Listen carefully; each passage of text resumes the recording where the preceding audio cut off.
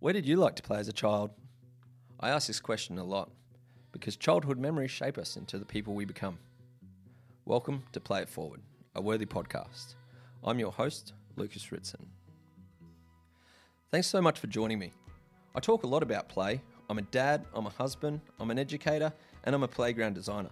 So I wanted to gather some of my favourite people who are advocates of children and nature and create a space to have an honest conversation about getting more kids outside.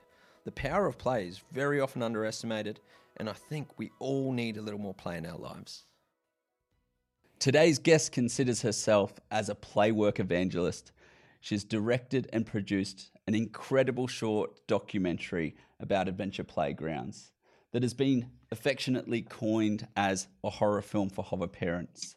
And it's called The Land. It's personally one of the biggest influences on my play journey back in the early days as I was going down the rabbit holes of play to try to understand it a bit more, and to see the engagement in this film and the application and the grace of those people working with the children was like, I've got to be a part of this. I've got to understand more. She also has a Playwork podcast. She's a mum, and the Worthy team thinks she's awesome. Today we're chatting about playwork, getting beyond the junkyard with adventure playgrounds, risky play, of course, and a whole lot more.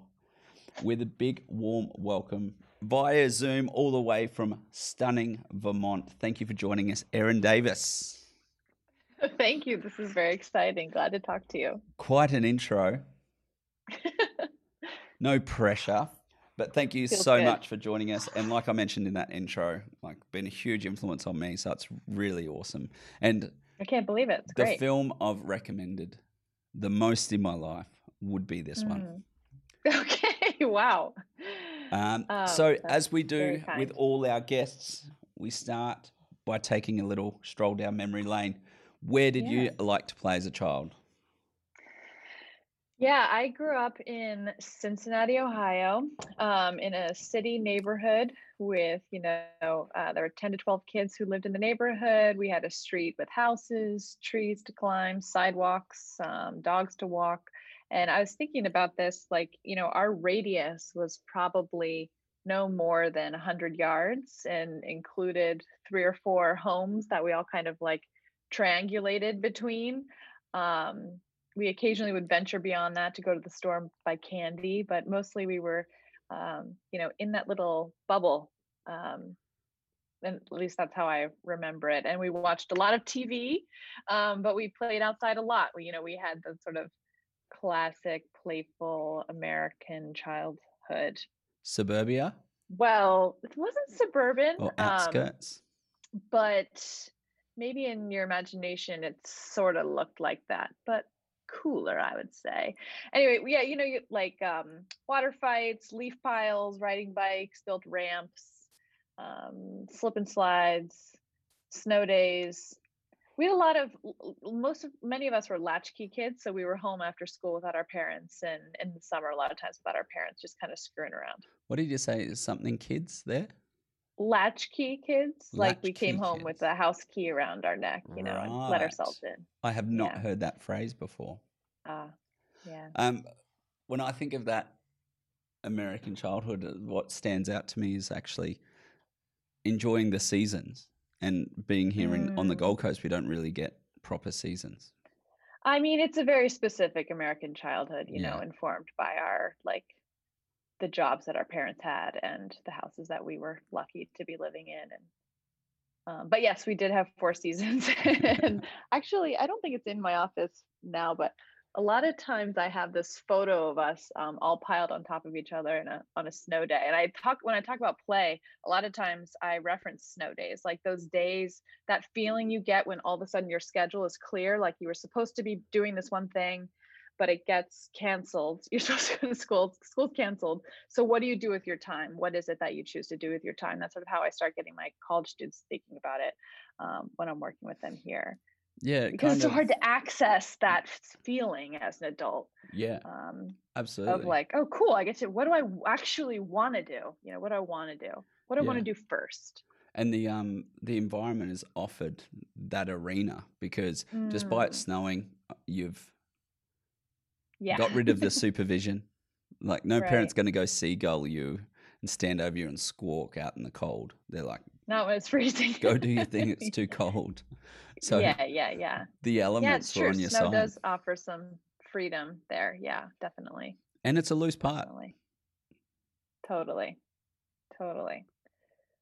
How, And how, nobody cares about it. It's not precious, right? It's not like the lawn yeah. or the leaves that you're tossing out of a pile that someone raked. It's like the snow's going to melt and it'll be Yeah. all over soon. It paints Yeah. a beautiful picture of like this natural element that offers these Mm-hmm. same outcomes and benefits as loose parts.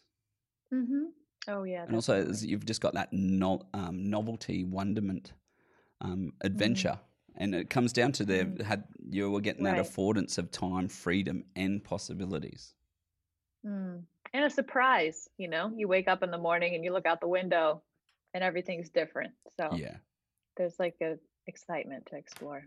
And how did that experience contribute to what you do today? I don't know. And what did that journey yeah. look like? How did you get there? How did you get to play work? How did you get to the land? I'm intrigued. Yeah. I mean, okay, so how does that playful childhood affect me today? I've been thinking about this and I just don't know. I think it's just in me now. I don't know if there's like a straight line to anything necessarily, but if it's just baked into me now, those experiences. And I think that if anything, maybe that sensation like deep in my brain is like a touchstone that I carry around, like so that when I'm doing something else in my adult life, um, that's good. If I'm doing the right thing in my life, it like resonates with those playful experiences. Does that make sense? I was trying to Yeah. sort of think about that. Like I have because of that playful freedom that I had in my childhood, I like have experienced and can like recognize what feels right for me and what feels good in my adult life. Maybe. Yeah. And Um, what I hear there is like every time you're thinking about it and reflecting on it, you're bringing that positivity and emotion and the mm, physiological state into the present. And you're making it in the yeah, now as well. I think that is what feels like carries through is the physiological, whatever the physiological state is, that's what's still alive in the adult version of me. Um, and I Joy. don't know. And I think maybe joy. I don't know. Maybe. I don't know. Well, that's the At best, perfect. at its best. Yeah. Yeah. That's a perfect play work response, by the way. You're like, What? I don't know.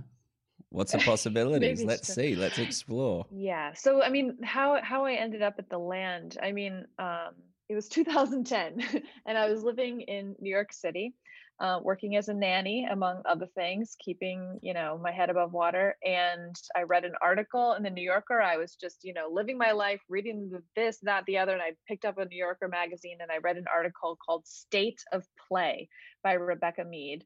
And this is in 2010, and she was writing about the Imagination Playground that had just been installed in the south side of Manhattan. And the article's very interesting. If you haven't read it, it's really cool. It sort of tells the story of the evolution of playgrounds in New York City, why they were developed. And I was nannying at the time, so I was like, great, let's go. Let's go to this new playground. And the big sort of special thing about the Imagination Playground is these loose parts, these big, do you know the Imagination Playground blocks? Those big foam blue blocks? Yeah. So that was the first time I had heard of those blocks. They're developed, designed by a really amazing designer named Cass Holman. And, the Imagination Playground had water, sand, loose parts, and these people who worked there called play workers. And, in the sort of like footnotes of this article was the fact that this was informed by something called an adventure playground that came around in the UK by a woman named Lady Allen of Herdwood. And I was like, well, what's that? Yeah. And kind of, I just fell down the rabbit hole. You Google image search adventure playground once and you find so much cool stuff. There was just really no turning back after that. I was intrigued by, the name Playwork. Like, who are these people who have to learn, who have to be trained to be playful? What does that mean? And I just started like meeting people and emailing people. I don't know. I just cared all of a sudden. I don't know why. I just cared and was really, really just curious. I was just really, truly interested. Um, I and can I met some completely very relate to that kind feeling. people who just brought me right in. Yeah. Yeah, I relate Go ahead. because by watching The Land and then going down these Google rabbit holes Oh, of adventure, and it's like, oh yeah, this is where it started. No, that's not where it started. It goes back further, yeah. and then you're Oh my like gosh. the influence of that and where it is now and the perception. Yeah. And the crazy thing was learning about how you can actually go and study play work. For me, I was like, Oh, you can what? yeah. Yeah. And Yeah. I also it mean, be mhm. acknowledged in the UK as well. I'm not Mm, familiar with if it's recognised in the States, but it's not recognised in Australia, only, unfortunately. yeah. I mean, only in a very small way, I would say. A meaningful but small way. Um, yeah, so I actually didn't find The Land at first. At first, I just got really interested in the Imagination Playground. Yeah, And in my obsession with this, I saw an announcement that the architects who designed the Imagination Playground were giving a talk in New York at some like architecture center. So it was free. So I was like, okay, cool, I'll go. And I go there. It's an architecture center in New York. Everyone's super cool and everything. And sit there and listen to the talk, and at the end ask a question. And I say, you talk about all these benefits that the kids are getting. They're learning physics, they're doing this, they're whatever, doing conflict resolution, stuff like that. And I was I can't remember exactly what I said, but basically I was like, how do you know that that's happening, and why is that so important to you? Like, what's so important about that to you? Based some question like that. And I don't even remember what they said, but I think they sort of poo-pooed it, or like, I don't even remember. The point is, at the end of the talk, everyone's milling about, and I'm like getting ready to leave as quickly as possible because I'm basically embarrassed. And this person comes up to me and they say, "Hi, my name is Morgan Lecter Saxby. I think we would like each other," basically. And she is Morgan Lecter Saxby, who's a co-founder of Pop Up Adventure Play. yeah, And we're now very good friends. And she invited me to a pop up event that they were doing, and sort of like gently held my hand into the playwork world and introduced me to other people. And so I started calling around, calling people, and spoke with Penny Wilson at one point, who said, maybe I think you might actually like this new place called The Land. You should go check it out, or give Claire a call at The Land. And the rest is history, I guess. there you are. And There we go.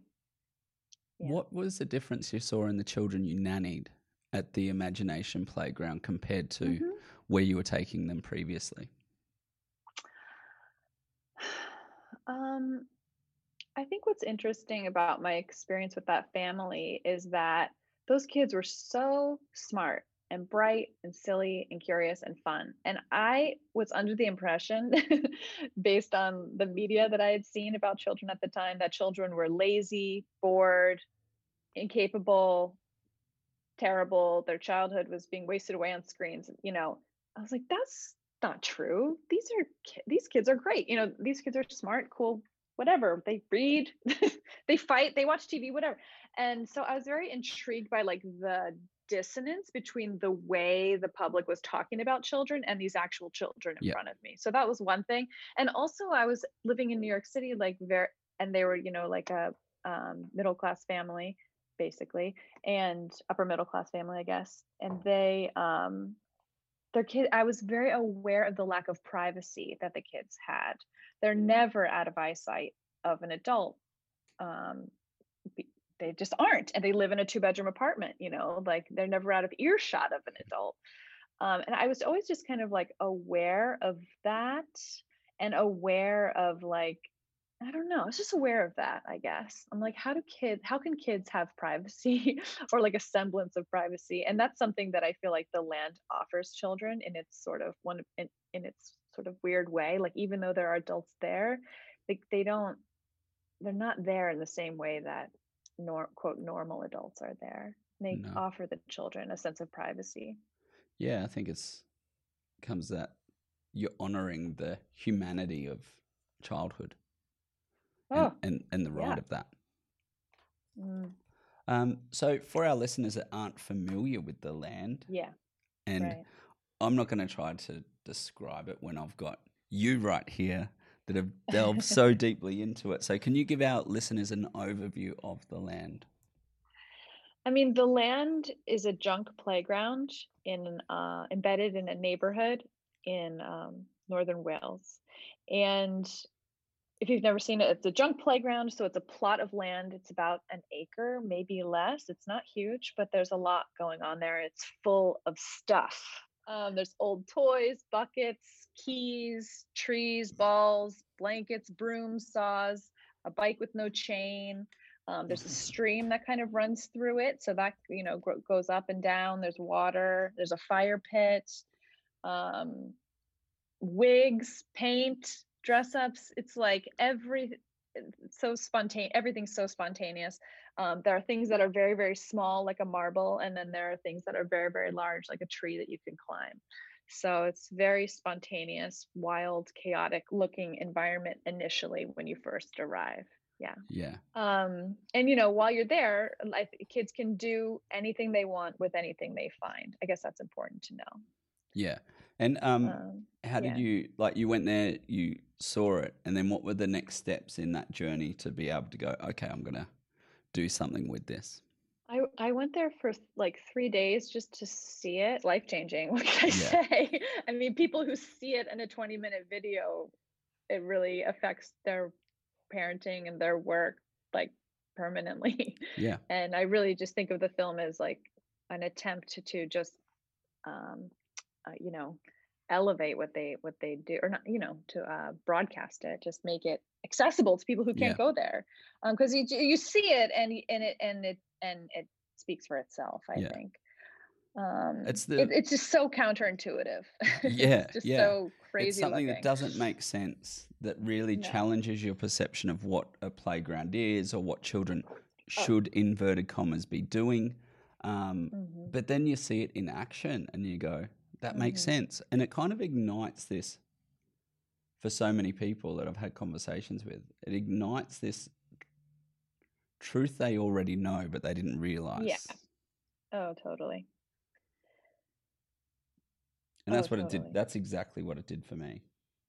I think that it gives people permission. I mean, it gives the children permission when they walk onto the land. They're like, oh, cool, I can make a mess. Oh, cool, I can make this space my own. Oh, cool, I can tidy this up if I Yeah. can do it. It's permissive. And I think when people see the film, it's like the spectrum of what is possible just widens, like the scope widens. Like, oh, maybe I don't need to clean up at the end of the day. Oh, maybe or whatever it is. I Yeah. mean, everybody's different. Yeah, and like the perception of it that it is like this unsafe free for all, and it's kind of like an act of not caring from the adult's standpoint. It's like, yeah, you just do your thing type, but it's very, very intentional, but Right. but in a passive way in the arena of input. Like what my takeaway was is that we try to give children resources constantly, and like they don't need more resources. They don't need more things. We need to just create the environment, which gives them permission, because the first step's permission. That create the environment for them to flourish within it, and not have to go do the movement for them, not to go do the learning or the prescribing for them, and take that step back. How did you move into that community from as play workers, as an outsider, as a novice? Were you just get involved, or was it just participatory? Oh my God, I was just like a ball of manic enthusiasm. You know what I mean? I think that like a lot of times you sort of, and I see people do this now, and I'm just like, oh my God, I do this where you get so excited and you're like, I know this. This is familiar. This feels right. I am like this. I can do this, And it's very like life affirming and exciting. And I was very like affirmed and excited to be there.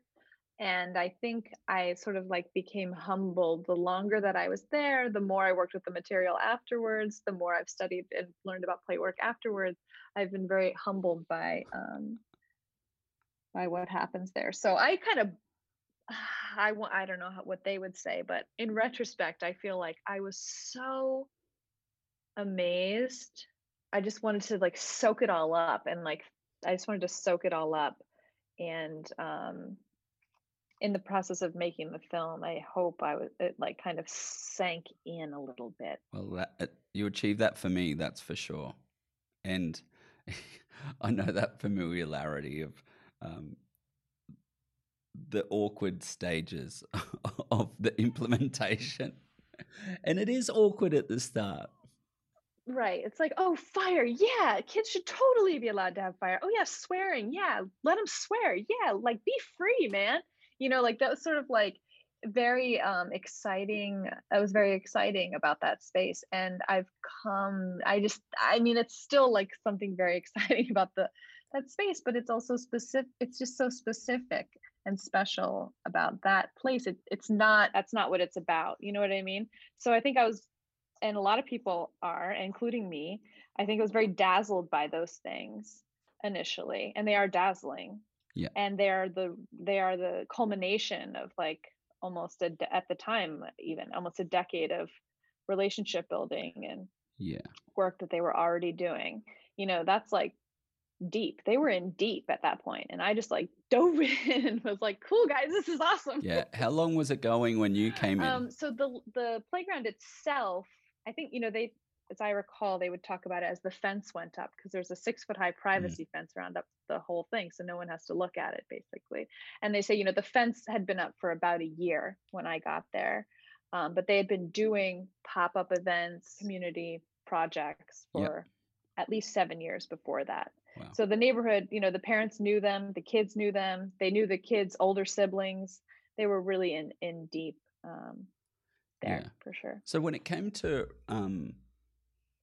like you mentioned, the relationships and the saws and the swearing and the fire pits, they're all things that would challenge like normal perception of what children should be doing. And in what you're saying there, yes, the families locally had accepted it and embraced it even. But you had to narrate a story or a message to people that are so far removed on it. So what was your approach in trying to deliver this challenging message? Yeah, I mean, we started small. The film is short, and I don't think it's for beginners necessarily, for sure. Anyway, I mean, beginners see it and they have their own experience with it. But even regardless, we start small. We start with a risk that child take. You see it early in the film. You see a child taking a risk that an adult thinks is cute, right? Yeah. She's swinging over a mud pit. There's a little girl on a rope swing, and she's trying to get from one side to the other of the mud pit. And she almost makes it and doesn't. She almost makes it again, and spoiler, she makes it in the end. It's beautiful. And so the audience inevitably is like, yay, happy for her for sort of accomplishing. I smile thinking about it. It's adorable. I mean, it's completely charming and sweet. And it's really cool. She's super proud of herself. And then things kick up a notch, I guess, in terms of the risk taking. A child climbs a tree. So that's like, we have a scene where a child climbs a tree and gets down. And that's a risk that a lot of adults remember taking, but haven't done in a while. You know what I mean? So they're like not as familiar with it. So, and then things sort of there's also like kids are playing with something with a mannequin, and like that sort of triggers a more like sort of like emotional risk and like emotional problems that adults, or like issue that adults take issue with. And then there's another, so my point is we up the ante sort of throughout the 20 minutes. Yeah. You don't just throw it up their face first. Yeah. I think if you're trying to adopt a play work practice in your environment, the lesson of the film and playwork itself is like start very small, time, space, and playwork. Like you don't need to fight, you don't need to hand out matches. You can have bubbles and have plenty of bubbles so that if they spill, it's not a problem. You can let the kids blow as many bubbles as they want. You can let them get sticky. Whatever. I don't know what it is for that place. It doesn't have to be high gear right off the bat, and nor was the film. I hope. Yeah, incremental steps is the overall tip there. Incremental steps, yeah, totally. Absolutely. Yeah. And I like that point you made just there. It's we look at the land and we think of all of the physical risk, but we have to acknowledge that emotional risk as well, especially in high risk communities, and how to work through that within your relationships, within the environment, and also that dealing with that emotion is a part of the parent that's trying to implement it or expose their children to these situations. Like, I feel uncomfortable. I feel, and I'm like, that's okay. I'd much prefer you feel uncomfortable about your child maybe getting hurt than not. Most definitely. It is I think the topic of like parenting and playwork is also very interesting to me. Like, there's two totally different things, like I would like to talk to more people about like, can you playwork your own child? And I'm sort of like, if you ask me right now, I'd say like basically no, you can't. It's just not the job of the parent. I don't know. I mean, there are definitely playwork aspects of playwork that are part of me now, that are part of my life for sure. You're lucky to have a playworker in your life who can support your child through their playful choices without that sort of like reptile brain sort of jumping in and screwing everything up. The react brain. Yeah, I've found that with my daughter. I've a daughter who's 7 and a son that's 4. And being proactive in the play and being an active or inactive participant, depending if they're dragging me in. Right. But one of the observations I made, my daughter started to have a default of me being the vessel to activate, not so much activate the play, but to be that security for her to feel safe and secure, to explore within a new environment with children. And it got to the stage where my daughter would come up and we'd be having a family gathering or a catch up at a park or whatever, a birthday party. And she'd come hold my hand. She's like, you're the children's adult. It's not your job to be with the adults. Your job's with the children. You're the children's adult. Oh, interesting. So there is, and then I had to be like, whoa, I don't want to be the driver of it. And that relationship and in that structure had to change. So that you were less involved. You didn't want to be less involved. Yeah, absolutely. Because I'm not going to be there always. And I didn't want that to become a standard. Well, if I'm not there to offer the cues for her to run with, and then that was hard because, coming to me constantly saying, but you're the children's adult, let's go. And I've got to be like, oh my God. Well, I'll be over soon. You start. Yeah. And I'll be there, and trying to create that bridge. And it's absolutely hard. So.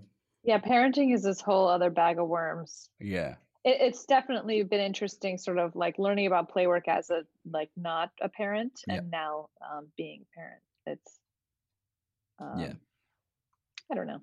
Yeah. Can't tell if they overlap a lot or not at all. Yeah. It's a or almost not at all. Yeah. Not sure. Once again, I think for me, I just go back to let's offer an environment for that opportunity to happen. And that's my responsibility as a parent is just to expose the children to the environment where it can happen, not be the driver of the environment. And in the film, Claire says it so beautifully. She says, we watch the children that we work with and we see what interests them, and then we provide. Yeah. That's all it is. Yeah. Watch and provide. And I love there's another quote in there. It says, it's not your feeling of being uncomfortable which should inform your next move. It's the child that should inform the move.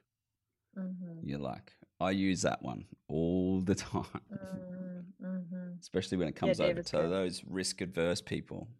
And, leveraging on that act of love, act of kindness, this emotion we have for the children in our lives, let's work with that.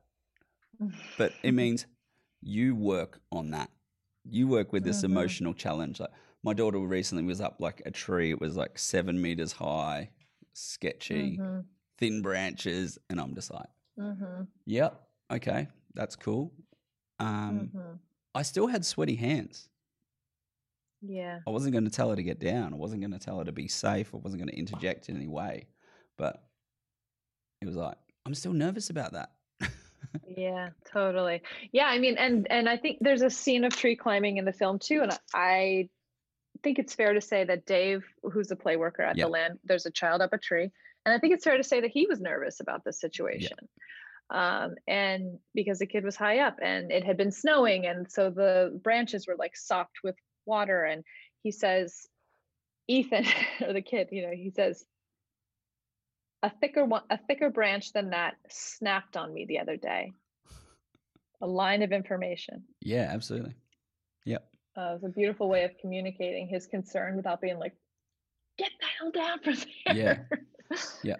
And the with that line of information, like it is so valuable. Time and time again, I witness an educator reframe and say, like, move away from the be careful or the authoritarian and just give them the information they need to make an informed decision for themselves.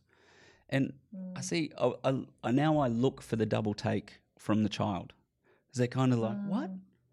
You're supporting me. You're not just being this authority. You're not just being the general.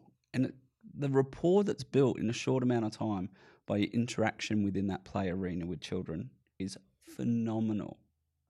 And just that, it just constantly I've been involved with this for 4 years, and it still blows me away about the value of it. Well, that's what I love about play work is that it can be immediately useful. Like you can turn off this podcast and the next time you're with a child, count to 3 before you say anything when you start to feel the tingles of nerves, and there, like you're already like the play work is seeping in to your body. Or you can spend 10 years studying it, writing about it, traveling the world, meeting people. It's just such an ocean. It's such an ocean, and you can like enjoy it for a day and dip your toes in, or you can like be a sailor and sort of be out there in the deep. Yeah. One of my favorite attributes of it is that it's accessible. Yeah, it is. It really is. To that degree, I just want to mention the Playwork Primer by Penny Wilson, which is a free sort of PDF booklet that she wrote. Penny Wilson wrote it. It's just such a beautiful resource that you can sort of print off at the office and take it out, drink it over coffee, and it's just really useful resource. I'll put a link for it into the show notes. And cool. This is a great opportunity to talk about your podcast. So we can put that in the show notes as well. Sure. I mean, the Playwork podcast is a podcast for people who love play. And anyone who listens to your podcast either knows everything that we talk about already or would love it. And we really my co-host is Morgan Lichter-Saxby, the co-founder of Pop-Up Adventure Play. And, we get the same questions all the time. How do I do this? What is play work? How do I start an adventure playground? And so we really talk through those questions and put it on the internet so that people, whenever they fall down the rabbit hole, it's there waiting for them. Excellent. Going to that accessibility, there's a school in Brisbane, which is just close by to us. And it's a challenging community there. Great community. They have their challenges. And during the COVID, schools got shut down, but there was some high risk activities. So the children were still coming to school in that community. So the principal thought it was a great opportunity to implement loose parts. So he converted his tennis courts into loose parts area for children to explore. What a gift. and the results he's had are phenomenal. He's had in 1 year for the high risk children that were involved with this initial that program, there was a 70% drop in violent incidents in 1 year, just due to the collaboration, and a 30% increase in attendance. It's useful to have that quantifiable impact. Yeah, it's phenomenal. It's very useful to have that. But to share. It's equally as important to like hear that child's voice and be like, look at you when they're building something. Go like, I can't believe you're letting us do this. And I'm like, what are you talking about? No, like, let us have fun. I'm like, oh. So it's heavy. I do have it's a win-win. Yes, absolutely. And we've got an Imaginasium, which is a 20-foot container filled full of loose parts and shelving units. So totally. We ship that around like fire affected town in Victoria. We sent it down there for them recovering from the bushfires. Amazing impact. Next week we've got over 2 days we've got the Imaginasium going to a park in Logan, and it's set up with a fence and a bunch of volunteers. And it just got put online, advertised, who wants to come and play at this thing, and they put up photos. 2 days, 1,000 children have registered. Yikes. That's alarming. Yeah. But it shows you, like, how amazing is that for that community to be like, yes, we're in. You've got buy-in. Yeah. Let's start fundraising. Yeah, I'm scared. I'm scared right now about it. Don't get me wrong. That's a lot of kids. It's a lot. No over saws that there, amount of maybe. time. So I think no I was like, and cardboard. we need another container right now. Right. Yeah. Yeah. I have a few questions for you from our community here in Australia. We have 4 adventure playgrounds, and this is a question from Hayano from the Australian Institute of Play. He's like, we have 4 adventure playgrounds in the whole of Australia. Yeah. So what are your tips for people wanting to start or get involved with one? I mean, we talked about starting small. Yep. So I would, echo that. Jill Wood, who's the founder of an adventure playground in Houston, Texas, at a school, she defined adventure playground in a way that makes a lot of sense to me that might be useful to your questioner. And she calls an adventure playground time, space, and play work. So, an adventure playground is a place where play work is happening. It does not need to be, anything more than that. Yeah. And a great place to start basically is reading that play work primer and look around for time and space that no one else has claimed and no one expects anything out of it. Yeah. So, Jill Wood, when she founded the adventure playground at the parish school, you should totally Google and look at their beautiful images. They're very inspiring space.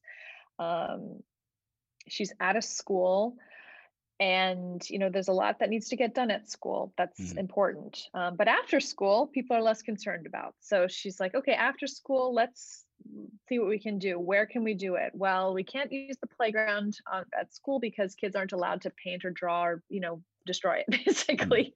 But they do have a field out back that floods twice a year, that they can't build on and nobody cares about. So they're like, well, we'll take that. So I would say look for the time and the space that is low stakes, and start small. I mean, if you're asking me. No, absolutely. Making it like what I what's hear at your is fingertips already. What's accessible? Do that. Yeah, exactly. Don't that. overcomplicate it. Yeah, for sure. No paralysis of analysis here. Action. Don't let that get in the way. Yeah. So from our friends at Camp Hill OSH, they've also they're a bunch of them are trained in play work, and OSH in Australia is after school hours care. Okay. So it's children of school age that go before and after school, and they've got this at Camp Hill. They've got a complete junkyard playground. Cool. Which is very abnormal, and it's in within the premises of the school. but it's their own area. Wow. And they've also started a little training advocacy group called the Outsiders, and a bunch of them are trained through pop-up play, and a bunch of them are studying currently through pop-up as well. So wow, their practices are awesome. Yeah, there's a wait list, very long, and even the stories of the buy-in from the teachers over time, the buy-in from the parents over time. The outdoor classroom day, the International Outdoor Classroom Day, the school actually allocate time to send all children over to the OSH area to engage in play in outdoor classroom day. Wow. Which is how long has that been growing? I mean, been around? Probably, Angus is going to shoot me. But I'd say it would have been like 6-7 years maybe. Yeah. Yeah. Okay. Yep. That's great. Yeah, they're doing great stuff. So questions from his team as they delve into it. They had a staff meeting about it. So right. Were there boundaries in the loose around tools that you observed in the land or in play work in general? Because I want to try to get away from just the land, because you're an expert in play work. So hardly. But yeah, I hear what you're saying. Modesty. Yeah. Like, are there boundaries around tool use? I mean, every place is different. Some places, what makes sense for your location, I think, is what a play worker would say. So I can say at the land, like there are saws and hammers laying around anywhere at the bottom of a stream, or somewhere that you would expect a hammer to be. But lighters, for example, the play workers kept in their pockets. So there weren't lighters everywhere. I don't know why, but that was just like what worked for them. So, I mean, boundaries around tool use, it's like what works for you. Start small. Like you can use a hammer in this area, and then a year later, maybe you don't care about the area anymore. And I don't know what happens between A and B, but what are the boundaries that will make it possible to say yes? Yeah. Put those boundaries in place so that you can say yes. That's a beautiful framing. I really like that. Like, create the opportunity to say yes and work towards that. Because as boring adults, we generally start at no. Did you guys use a risk-benefit assessment? I mean, the land has a formal risk-benefit assessment procedure, and every element that they incorporate, they fill out a whole form about it and talk about it together. And sometimes it's super complicated and sometimes it's not. It depends on how risky it is. Was there any pushback from the community? You said it was very embedded, but was there anything that was shared with you about when they first started up? Pushback? I mean, the ugliness is totally an issue. And that is it's a total disaster, like visually, whatever. So, I mean, the fence is the idea of a fence is an interesting conversation in play work, because it does separate the playful world of children from the rest of the world. And ideally, children should be permitted and supported in being playful, like anywhere that they live. But in the absence of that opportunity, the fence protects the children from the outside world, the one that punishes them for behaving in X, Y, or Z, or would judge the way that the space looks and stuff like that. So the fence is actually, although from a play work philosophy standpoint, it's like something you don't want, but from a practicality, it actually liberated the children. I mean, that's a boundary that the land implemented to allow other things to happen. The fence helps with pushback about the aesthetic for sure. There are other places that the community doesn't want like the Anarchy Zone in Ithaca, New York. When they first installed, they picked up their loose parts every night, put them in a shed, locked it up, and then in the morning they took them out. And they don't do that to the same degree anymore many years later. So things change. They started small. They started small. They took your advice. They're like, fine, we'll clean up, whatever, no big deal. I was lucky to visit the Adventure Playground in Berkeley. Oh, cool! Yeah, that was awesome. We'll put that one in the that's an show notes as interesting well. one. Yeah, that's interesting because it's such a destination. They have different kids every day. Mm. It's not a neighborhood, and so they have their own sort of way of dealing with that. You probably noticed that they have like if you bring them a nail, they'll Yeah. give you something. What is, I kind of can't remember anymore, but If they work the. you have to recycle. You have to be able to recycle some nails to be able to get new ones. Yes, right. So Yeah. it incentivizes the kids to sort of do some hazard clearing. Yeah. Did the filming cause any adulteration to the play during it? Yeah, totally. Or Of course it did. yeah. Definitely. Yeah. How so? For sure. Or can you unpack mean- adulteration for the people listening? We were there for 3 weeks, I'll say that. Yeah. So there were times it's like we got a little old. That said, Luke, who's a play worker there, shared with me that Ethan had never climbed the tree before we came, and Yeah. he climbed when we were there. There's definitely some jokes that were told that may not have been told if I wasn't there filming. It was maybe like trying to impress or amuse me. I don't know. It's hard to say. Hard for Yeah. me to say. I think the play workers would probably have more to say about that because Yeah. they know the kids so well. But yes, absolutely. And I think that it's to me, it means that like whatever I make with this material better be worth it, because I totally like went into their world and siphoned out, these images. And so the images better be like, better honor what's going on in there. Now, your main Because, yeah. role now is as a parent. Mm. So how has play work impacted or how you operate as a parent? It certainly tests my comfort with risk taking, for sure. So having a child has like changed that lens, given you a bit more of a risk reflex lens. Oh, wildly so. Oh yeah, big time. Big time. I just want to, protect I want to protect him, my little chick. Yeah. Like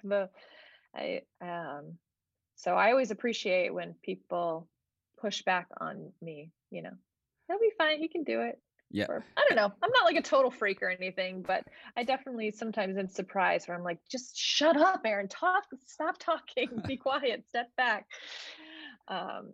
Apart from It's a telling practice. yourself, I mean, play work is a practice. Play work is a practice. Yeah. And, it's a skill. It's a muscle. So do you have any techniques lucky to get over your fear reflex for parents listening? The thing that I went to the land and it changed me. And when I came back, I talk. So, and this has sustained even as a parent, I talk so much, 90% less. I'm way more silent now when I'm around kids than I ever was. I've become, I think it's like baked in now, aware of how little they really need me in their playful moments. Yeah. And I'm constantly like, I default that they don't need me unless they're asking for me. If they're looking me in the eye, if they're extending their hand in my direction, then there's a sign that they need me. Otherwise, I don't assume that they need me. I mean, it's a heartbreaking thing. It's what's hard about play work is it's so humbling, It's like, it's not about me. It's not about what I want to do. It's not about what I think is cool, interesting, or should come next. It's not about how I feel. It's not about my hurt feelings, what I think is right or wrong. Yeah. It's it teaches you about your active agenda or even passive agenda. You're like, don't have a conscious thought, but then when you catch yourself, you're like, I completely hijacked everything. I turned that into a teaching moment in the middle of their whatever. Yeah. I turned that into a teaching moment. I wasted it. I ruined it. It's not about that. And that's teaching moments are for some other time. Yeah. And that's a thing about that contrast, isn't it? It's between thinking that everything has to be a teaching moment. When what's our role as a parent? Are we like there to teach them and show them and do the growing for them? Yeah. On our timeline too. Yeah. I think it's a disservice to your child if you create a world where there's not failure, risk, independence, Because when do you want them to fall? When they can fall and then extend a hand to you, or when they're a teen, when their fall is and their counsel is a peer that is probably going through something similar. Mm. It definitely gets harder as the kids get older, not just my own child, but just children in general. Like it's, play-based preschool was awesome. Kindergarten, cool. First grade, okay, hippies. Second grade, seventh grade, as the kids grow, it's like less valued Yeah. their playful lives. And so I think that's what's interesting to me too, as a parent, to be so invested in these kids, like not just my kid, but all, how you, when you have a kid, all the kids, you love them all. Yeah.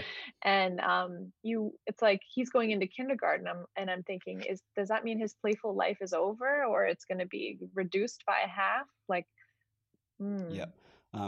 that's interesting. That's sort of where I'm at in my life right now, Yeah. thinking about that specifically. Matt Robson from Learning Through Landscapes in the UK, like their main focus at the moment is play for teens, because they've had like nice traction and they're getting there with those earlier years, but they're like nothing's happening. Yeah. And within surveys that have been done and executed by him, the response has been, no, they don't play, so you don't need to come here. Which is sad. Yeah. Yeah, that's not probably What type true. of play does your child engage with? Oh, one thing about when I was growing up is I was one of the older kids. So I was 12 or 13 playing with like 6, 7, 8, 10-year-olds. And so I always felt like I was like very unusual in my own peer group, and that I did have a sort of playful outlet, Yeah. because our sort of gang of kids, we all started, I was 7 and they were babies, whatever, but we all kind of grew up together, and I just sort of hung on a little longer than some of the other kids did, or were able to. You got a little bit more before we got boring adults into agendas. What advice do you have for educators, parents, about letting your children engage in not only just loose parts and adventure style play, but risk? Play work is working directly with the kids, but it's also navigating the boring, stupid adult world on behalf of children, right? It's filing the permits, advocating at the stupid, boring council meeting, getting signatures, petition signatures, applying for grants, cutting off grown-ups at the pass, who are coming in to intervene. It's all of that other work that's so important. And I think that like the best play workers are awesome with the kids, but they're awesome with the adults. Yeah. They're awesome at engaging adults, at bringing them in, talking them down, and doing the advocacy. It's advocacy work. It's community organizing. It's like a community, a society that's safe and healthy for children is safe and healthy for everyone. And I think that's like one of the really special, important things happening in play work. So it's not exactly your question, but that's great. That's such. It's not about parenting. You know what I mean? I think it gets sort of like easily sort of mushes into a conversation about parenting, mushes into a conversation about schools. But play work is its own thing. It's community work. It's advocacy work for a disempowered, underrepresented community of citizens, children. And it's also very like rewarding, intellectually stimulating, rich. And what excites you most about being involved in the world of play work and being that play work evangelist? Yeah, this is when I just sound like a religious nut, basically. But it's just so true. I think there's so much truth in it. It's just so true. It's about like,